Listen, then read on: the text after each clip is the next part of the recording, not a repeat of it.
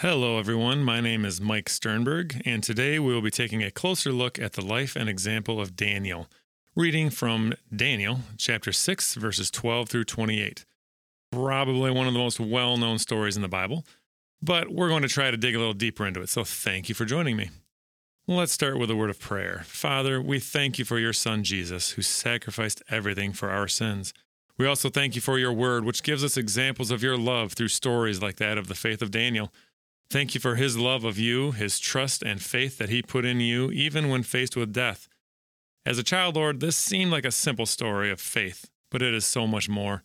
Please help us during this time to understand and see things in this story, perhaps for the first time, that will deepen our own faith and trust in you. Thank you, Father. We love you. Amen. Well, before we read the passage, how about a quick little recap of what's happened so far in the book of Daniel? The book begins with king number 1, Jehoiakim, who was the king of Judah. But he was soon taken over by king number 2, Nebuchadnezzar, from Babylon. Now he took some things from the temple in Jerusalem, including some people, like Daniel and his 3 friends, took them all back to Babylon. Well, soon after we had that story of Daniel in jail and the food, and Daniel's reputation and God's reputation start to grow. Later on, after a variety of dreams being interpreted, the king is actually driven out of society, which led to king number 3, Belshazzar. He takes over, still in Babylon. Now, many years later, he's partying, and he sees the writing on the wall, literally. Daniel interprets it, and the king is conquered by the Persians and Medes and killed that very night. So, bring on king number 4, Darius. Now, that's where our story started in the last podcast, bringing us to today. So I kind of feel like I should start today's with last week on Days of Our Lives in Babylon. Last week, King Darius, the Mede, liked Daniel right away, causing others to be jealous. They could not find anything wrong with Daniel, so they looked at his religion. The king gets tricked to make the law about worshiping him only. Daniel says whatever and prays to God anyway. But the bad guys find out, and then at the end of the last podcast, they walked in on Daniel and to be continued. And that's where we start today's episode. So, I'm reading from Daniel chapter 6, verses 12 through 28 from the New Living Translation. Actually, I'll probably start one verse earlier at verse 11. So it starts off with, the officials went together to Daniel's house and found him praying and asking for God's help. So they went back to the king and reminded him about his law. Did you not sign a law that for the next 30 days, anyone who prays to anyone, divine or human, except to your majesty, will be thrown to the lions? Yes, the king replied, that decision stands. It is a law of the Medes and Persians, which cannot be revoked.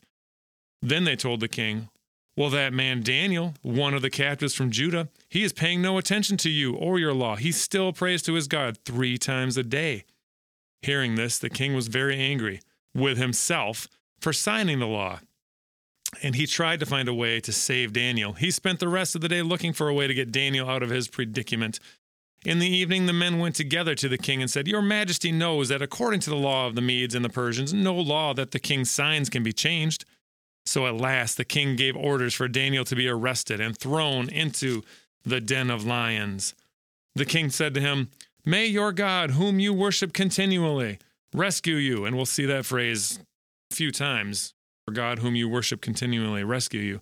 A stone was brought and placed over the mouth of the den. The king sealed the stone with his own royal seal and the seals of his nobles so that no one could rescue Daniel from the lions. Then the king returned to his palace and spent the night fasting. He refused his usual entertainment and couldn't sleep at all that night. Very early the next morning, the king hurried out to the lion's den. When he got there, he called out in anguish, Daniel, servant of the living God, was your God, whom you worship continually, able to rescue you from the lions? Daniel answered, Long live the king! My God sent his angel to shut the lions' mouths so that they would not hurt me, for I have been found innocent in his sight, and I have not wronged you, your majesty. The king was overjoyed and ordered that Daniel be lifted from the den. Not a scratch was found on him because he had trusted in his God. And that's where the kids' version of the story ends. But this story goes on to say, then the king gave orders to arrest the men who had maliciously accused Daniel. He had them thrown into the lion's den, along with their wives and children. The lions leaped on them and tore them apart before they even hit the floor of the den. Then King Darius sent this message to the people of every race and nation and language throughout the world. Peace and prosperity to you. I decree that everyone throughout my kingdom should tremble with fear before the God of Daniel, for he is the living God, and he will endure forever.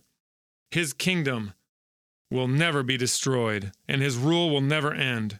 He rescues and saves his people. He performs miraculous signs and wonders in the heavens and on earth. He has rescued Daniel from the power of the lions. So Daniel prospered during the reign of Darius and the reign of Cyrus the Persian. They had another king after that yet, it sounds like. So, okay. Yes, many of us have heard the story of Daniel in the lion's den. And I do remember learning this story as a child, of course, the G-rated version. In fact, my wife, Laura, even has memories of her childhood dentist, who was also a singer. And he sang a children's song about a story called Here Kitty Kitty. Believe it or not, you can still find the cartoon version of him singing on YouTube. I don't think he was singing as he was doing dentistry work on her, but maybe. Anyway, we all know there's more to this story, so let's dig a little deeper today. Here are some thoughts. Daniel is likely around 80 or 90 years old at this time. Now remember, this is the third king Daniel worked for: Nebuchadnezzar, Belshazzar, Darius, and one more king actually coming after this yet. And it makes me think, any story with lions, first of all, makes me think of Detroit Lions, because I'm a sports fan. And when I think of the Detroit Lions over the course of my lifetime, they have had quite a few different coaches come and go over the years. Maybe this one they have now is here to stay. We'll see. But I know that whenever the new coaching group comes in, it seems like, well, out with the old group and in with a new group. And once in a great while, one of the old coaches will be rehired to kind of stay with the team. Now, that's kind of what's going on with Daniel, I feel like. There's a new king in town, and for 3 kings now, every king has kind of looked at him and said, wait a minute, this seems like a good guy. I know chapter 6, verse 4 said Daniel had good character and a good reputation. And so King Darius knew what kind of guy Daniel was, and that he was religious and prayed to his God, so he kept him around. Sounds like he even kind of admired Daniel. But the king also surrounded himself with some evil people who tricked him. So lesson number 1, be careful who you hang out with. Well, like I mentioned earlier, many of us grew up with the rated G version of the story. But wow, did you catch that last part of today's reading? The kids' version ended at verse 23, like I said. But if you read 24, yikes, I don't really like that part. Really? The wives and children too? Really? Before they hit the floor? Yuck. I'm sure there's a lesson number 2 in there for us somewhere, but I think I'll move on. Actually, maybe lesson number 2 is don't let your jealousy get you into trouble. Anyway, I did get some advice once from a friend who said that when you read stories from the Bible that you've heard many times, it's kind of easy to not even pay attention to it because you've heard it so many times before. So the advice I got was to try to look at this story from different perspectives. How about this? What if this story is not really about Daniel? What if it's really about King Darius? I know, mind blown. So let's think about this king. He conquers King Belshazzar in Babylon. He sees this guy Daniel, who seems like a good guy, and he hires him along with his 3 friends, and some other guys who don't really get along well with Daniel. Fast forward and imagine him finding out that he had made a law that would mean this good guy Daniel was doomed to the lion's den. How do you think the king felt about that? But he's stuck. He knows that he needs to follow through with the law. Well, it's not his fault. If only Daniel would stop praying so openly to his God. But he doesn't. Into the den, Daniel must go. Now in verse 16, the king says to Daniel as he's throwing him in this den, "May the God, whom you worship continually, rescue you." Notice it doesn't say it's the king's God. It's not his God. May your God, it says. Now, I wonder what Darius thought when proclaiming this. Was he just kind of hoping that Daniel's God would rescue him? Was he sad and depressed, thinking, oh man, I shouldn't have done this? Was he just saying these kind of things to cover his own butt? Maybe watching out for a lawsuit? Anyway, Then he goes home and does what? He fasts. Sounds like kind of a religious guy after all to me. It seems like Daniel was already getting to this guy, and no doubt God was already working in the king's heart. It was a long night for the king with no sleep and even refusing the entertainment, whatever that means. I'm guessing he was so worried he couldn't even binge watch his favorite show. Anyway, I also noticed that what King Darius did the next morning. Verse 19 says that early the next morning he hurried out to the lion's den. I think this shows that King Darius actually must have had some faith that there was a God who would save Daniel. Otherwise, he'd be sleeping in and moving on. But nope. He thought there must have been a chance, at least, that the God of Daniel was real and saved him. So I wonder what happened next to Darius after this story. Now, the Bible tells us he made that bold proclamation to everyone throughout the kingdom. I'm curious why the decree does not tell everyone to worship God, but to tremble with fear before God. Interesting. I'm sure he was scared. One version actually translates it as to revere the living God. We definitely need more reverence for God in our society, as I do in my own life. And what is the takeaway for me, for us?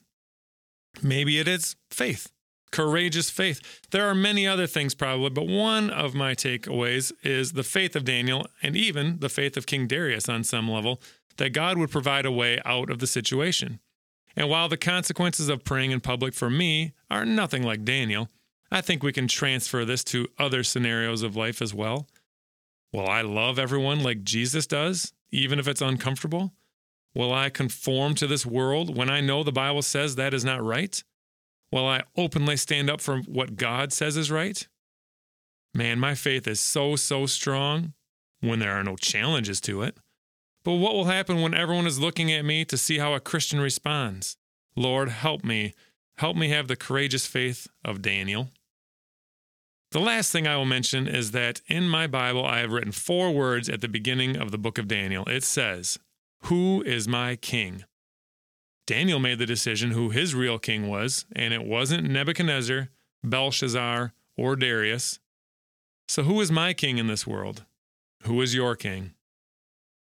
Let's pray. Father, we again thank you for your word and for stories like Daniel and for stories like King Darius. They remind us that our faith will not always be easy. We need to be prepared for a courageous faith, whatever that means for us. Help us to be intentional about worshiping you, like Daniel was, no matter the cost. And lastly, help us to avoid any feelings of jealousy leading to us being put into a bad position, like the other men in the story did. We love you, Jesus, and we pray all these things in your holy name. Amen. Thank you again for joining today. May God bless you so you may help bless others.